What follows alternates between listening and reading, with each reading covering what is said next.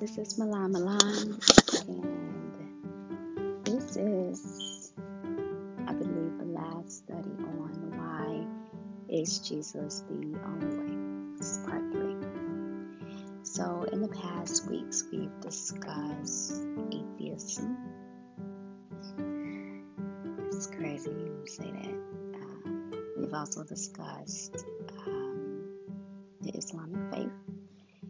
We have discussed Catholicism. We've gone over being a Mormon, their beliefs, and Jehovah's Witnesses as well. So today, to close out this study on why is Jesus the only way, right, part 3, we're going to go over verses in our Holy Bible on why he is the only way. There will be a small piece where I discuss the origins of the other religions, the other faiths, but it's obviously just to prove a point. Now, before we begin, I'd just like to start in prayer. Just ask that you bow your heads.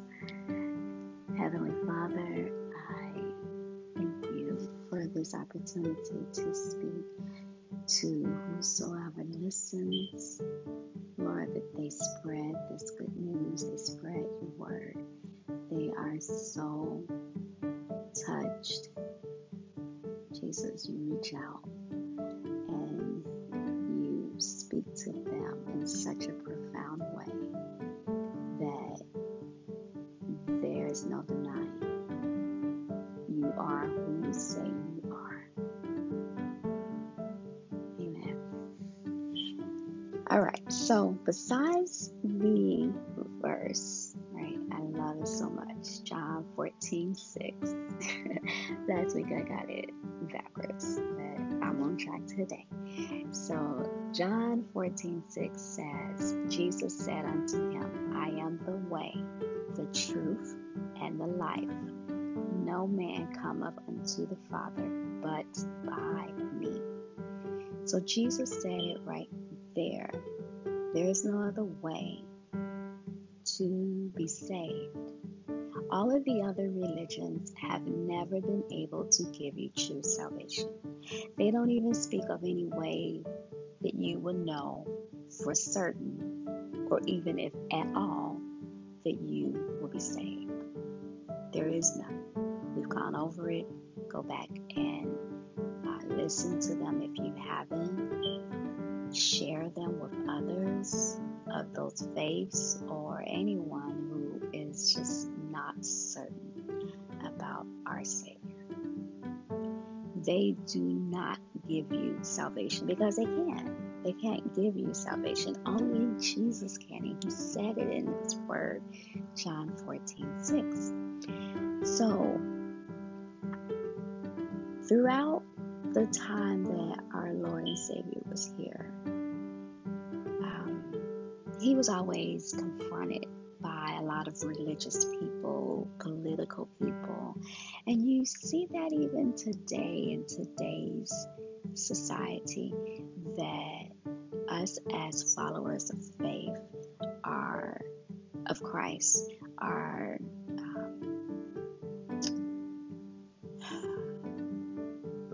they try to ridicule, they try to minimize, they speak bold statements, and they want you to base things off of what they know of who they are, and they just don't know who our God is. Our God is all powerful. He is almighty.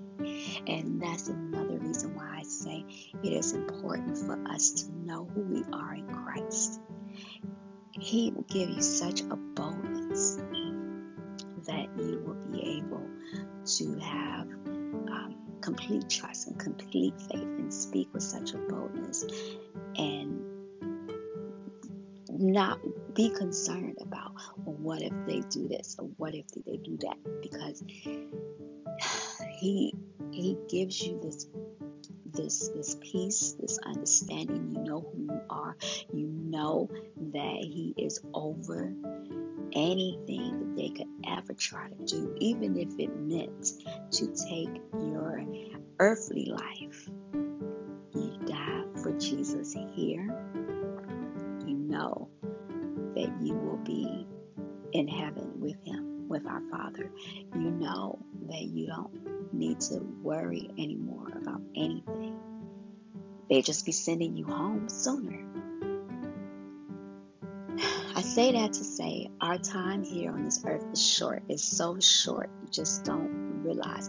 Jesus is coming back. And He's coming back really, really soon. I think a lot sooner than any of us have thought of Him coming back. You hear generations speak of, oh, well, where is He? You say that He's coming. He hasn't come yet. And I mean, some of it's genuine, right? They really are like, hey, this has been saying on for a long time now, right? I've always heard this, but where is He? And then you have some people that just want to mock, but it's just Bible prophecy being fulfilled with those mockers, because He said in the last days there will be scoffers and mockers, and that's what we see. That's what we see. So just further going on, understanding that Jesus has given us His comfort. His comfort is the Holy Spirit, right? Amen. The Holy Spirit is just so amazing because He gives us this peace. He knew the things that we were facing in this world and that we needed to have that. So He's given us that. He told His disciples that once He leaves, the Holy Spirit would then come in His place. Amen. So Jesus doesn't look over religions and are like, okay, these are the Christians, these are the ones who's following me, right? Then these are the Muslims, and these are, the Catholics. And He's not looking at that. He's looking at your heart. He's looking at what you're doing to deny your flesh daily, to pick up your cross, to follow Him, to get His word out. That's what God is doing. He's not concerned about religion, because if you remember, religion is what got Him to the cross. Religious people, political people, none of them wanted to see Him be as popular as He was. Jesus was loved by many. He was also hated by many. And most of these people that hated Him, they were also jealous of Him, right? Because hatred and jealousy go hand in hand. And these people were jealous and they hated Him because He was so popular. Jesus didn't bow down to like their government and what they said, things that He should do or how he should live. They couldn't imagine the healings that He was doing unless it was some sort of demonic power. But Jesus claimed to be God because He is God. So if we look in Mark 2, verse 5, this is during the time where Jesus healed this paralyzed person. So in Mark 2:5, it says, when Jesus saw her faith, He said unto the sick of the palsy, Son, thy sins be forgiven. So of course, all of the religious leaders back then, they couldn't believe, how could this man forgive sins? He's not God, but He is God. Okay, so they looked at this now as blasphemy, but it wasn't. But that's how they looked at it. It was just no way that they could bend their way of thinking that this is actually Jesus, our Savior, our Messiah, the one that we've read about, the one that we've been waiting for. They couldn't or they wouldn't bend to that thought. So more hatred and more jealousy, of course, grew as He then began His public sermons. They hated Him more for it. And if you also look at John 5, And it's verse 17 through 19 that I'll start off, and then I'll go ahead and recap on that. So John 5:17 through 19, it says, "But Jesus answered them, My Father worketh hereto, and I work. Therefore the Jews sought the more to kill him, because he not only had broken the Sabbath, but said also that God was his Father, making himself equal with God. Then answered Jesus and said unto them, Verily, verily, I say unto you, the Son can do nothing of himself, but what he seeth the Father do. For what things soever he doeth, those also doeth the Son likewise." They really didn't like our Jesus. And then you look at John 10:24 through 25, where it says, "Then came the Jews around about him, and said unto him, How long dost thou make us to doubt? If thou be the Christ, tell us plainly. Jesus answered them, I told you, and you believe not. And the works that I do in my Father's name, they bear witness of me." So he is telling them all through the duration that he was here that he is the Messiah. He is the one here to save us from our sins. We were born with sinful natures, and obviously we needed a Savior. There is just no way that there's anyone that is quote unquote good. We may do things that are looked at as nice or generous, but the Bible says no one of us is good. We all have a sinful nature. Therefore, if the penalty to sin is death, we needed a Savior. Jesus is our Savior. He was the unblemished Lamb on the cross for our sins. Again, none of these other religions offer that because they can't, but they don't even try. They don't even attempt. So that's just another proof. Another thing I wanted to discuss in this was how all of these political people are saying, and I'm not necessarily going to say the word, I don't know the freedom that we have, and I really want this to get out to as many people as possible. But you know the thing that they're trying to get everybody to get. And if you don't get the thing, then, or show proof that you had the thing, right? Or that you are not a carrier of the thing that gets the thing, okay? You won't be able to buy or sell. And I'm not saying that this is the mark of the beast. However, what I am saying, it is definitely conditioning people on getting the mark of the beast. Now, God told us this in his word, and this is another reason why we should always be in our word. Amen. This is why he has given us his word. Oh God, you are so faithful. You are so true. So his word is our daily bread. And if you look in Revelation 13, now in previous podcasts, we're still in the study of the book of Revelation. So you can catch up those on Wednesdays, or the back ones.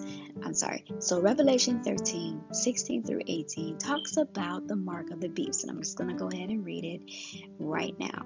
So Revelation 13, 16 through 18 says, "And he causeth all, both small and great, rich and poor, free and bond, to receive a mark on their right hand or in their foreheads, and that no man might buy or sell, save he that had the mark, or the name of the beast, or the number of his name." Okay. What does that sound like right now? The thing, right? It sounds just like the thing that you have to get in order to keep your job, the thing that you have to get in order to send your child to daycare, or to send your children to school, grade school, or even college, right? The thing you have to get in order to do your regular day exact thing. Okay, so it's telling you, and some stores even wanted you to have the thing in order to be able to come in there.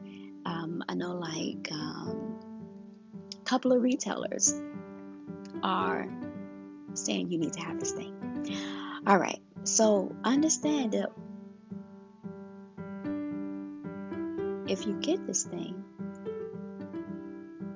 there is no forgiveness. I need you to get that.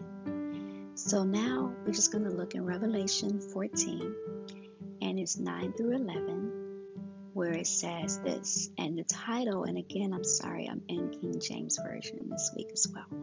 So the title of this one starts at 9, is The Doom for Worshippers of the Beast. Okay, so now we're going to read 14, 9 through 11, where it says, And the third angel followed them, saying with a loud voice, If any man worship the beast and his image, and receive his mark on his forehead or in his hand, the same shall drink of the wine of the wrath of God, which poured out without mixture into the cup of his indignation. And he shall be tormented with fire and brimstone, and in the presence of the holy angels, and in the presence of the Lamb. And the smoke of their torment ascendeth up forever and ever, and they have no rest, day nor night, who worship the beast and his image, and whoever received the mark of his name. So, guys, the Bible is truth. The Bible has already given it to us in God's word beforehand. So if you look at this, I don't know how you don't believe at this point. This Bible has been written more than over 2,000 years ago, and it was clearly inspired by the Holy Spirit. So how could a book written so long ago be able to predict the things that are occurring now? Right? Just think about that for a minute. It's easy to say what might happen next week, or what might happen, I don't know, even a year from now, based on the things that you see, the events that are happening. But for a book to be able to tell you what is to come over 2,000 years later, it's only God.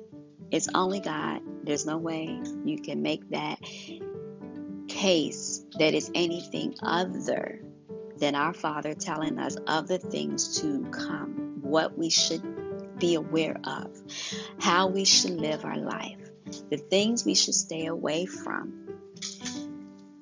So now we're just at this part where I want to discuss briefly the starting of other religions. All right. So basically, the start of Islam was about 600 years plus. Okay. After the first Christians were getting out the good news. Catholicism started around 330 AD. Mormons started to be created, I guess, around the year 1830. And Jehovah's Witnesses, it's another faith, religion, whatever we are, we also discussed, was about the year 1870. But what you find is that Christianity and Christians was not the original name, but it was to be set apart. But even our faith was in the first century. Now, of course, there were faith religions before Christianity, but they were, of course, all pagan. You read it throughout the Bible. Pagan. Throughout the entire Bible, and how There's one great prophet, Elijah, mocked the pagan believers, the people who believed in that those ideals. It was quite funny. So I'll look for it and I'll go ahead and put it in the description. But what I need you to understand is that there were plenty faced before, and obviously those were all pagan. But then even the ones after, how can you say that you are the truth when again you don't offer any type of salvation? And again, it's because you can't. But there is no offer, there is no mention of salvation for anyone who is a Catholic, for anyone who is a Mormon, or anyone who is a Jehovah's Witness, or is even Islam. It's only what they can hope, what, they don't know. There's just no way. And again, we're all born with a sin nature, and sin equals death. And we needed a Savior, which He's already been here, is our Jesus. None of these other religions offer that because they cannot. And if you look at these other religions after Christianity, you'll see that they do try to take a little bit of our religion or a lot of our religion, but the one thing that they always leave out is salvation. And if you don't have salvation, you don't have the true Jesus, and you won't be in heaven. That's the bottom line. So I just want to give you a couple of other salvation verses. At this point, you all know my favorite verse of salvation is Romans 10, verses 9 through 11. But I also wanted to give you Act 4, verse 12, Act 2, verse 38, and Matthew 7, verse 21. If you don't know much about this mark of the beast, this beast that I spoke of, go back and listen to the podcasts on the studies. Go to the Father and ask for an understanding. Pray about it. Prayer is so powerful. Prayer is so amazing. Ask the Holy Spirit to reveal to you the things that you should know that you know not. He will answer. He is faithful. Spread the good news to all, because Jesus is coming back soon. He's truly, truly coming back soon. No one will have an excuse. And that's also in the Bible, which I will put in the description. None of us will have an excuse. So just understand that He loves you enough that He literally came here to show us how we should live. He gave us His Word, which is the Holy Bible, which we are to read daily. In Ephesians 6, we're to put on our whole armor to be able to fight against the evil one and the wickedness that's in this world, to be able to stay strong, to withstand the fight. Jesus is coming soon, and we all need to be prepared. I, for one, don't want to be left behind, and I can just say almost with certainty that no one wants to be here during the tribulation. Get to know Him. before you are in the tribulation. There will be some that come to Christ even in those times, but it would be much harder to do. So know Him now. I love you, brothers and sisters. Until we meet again, whether it's in the air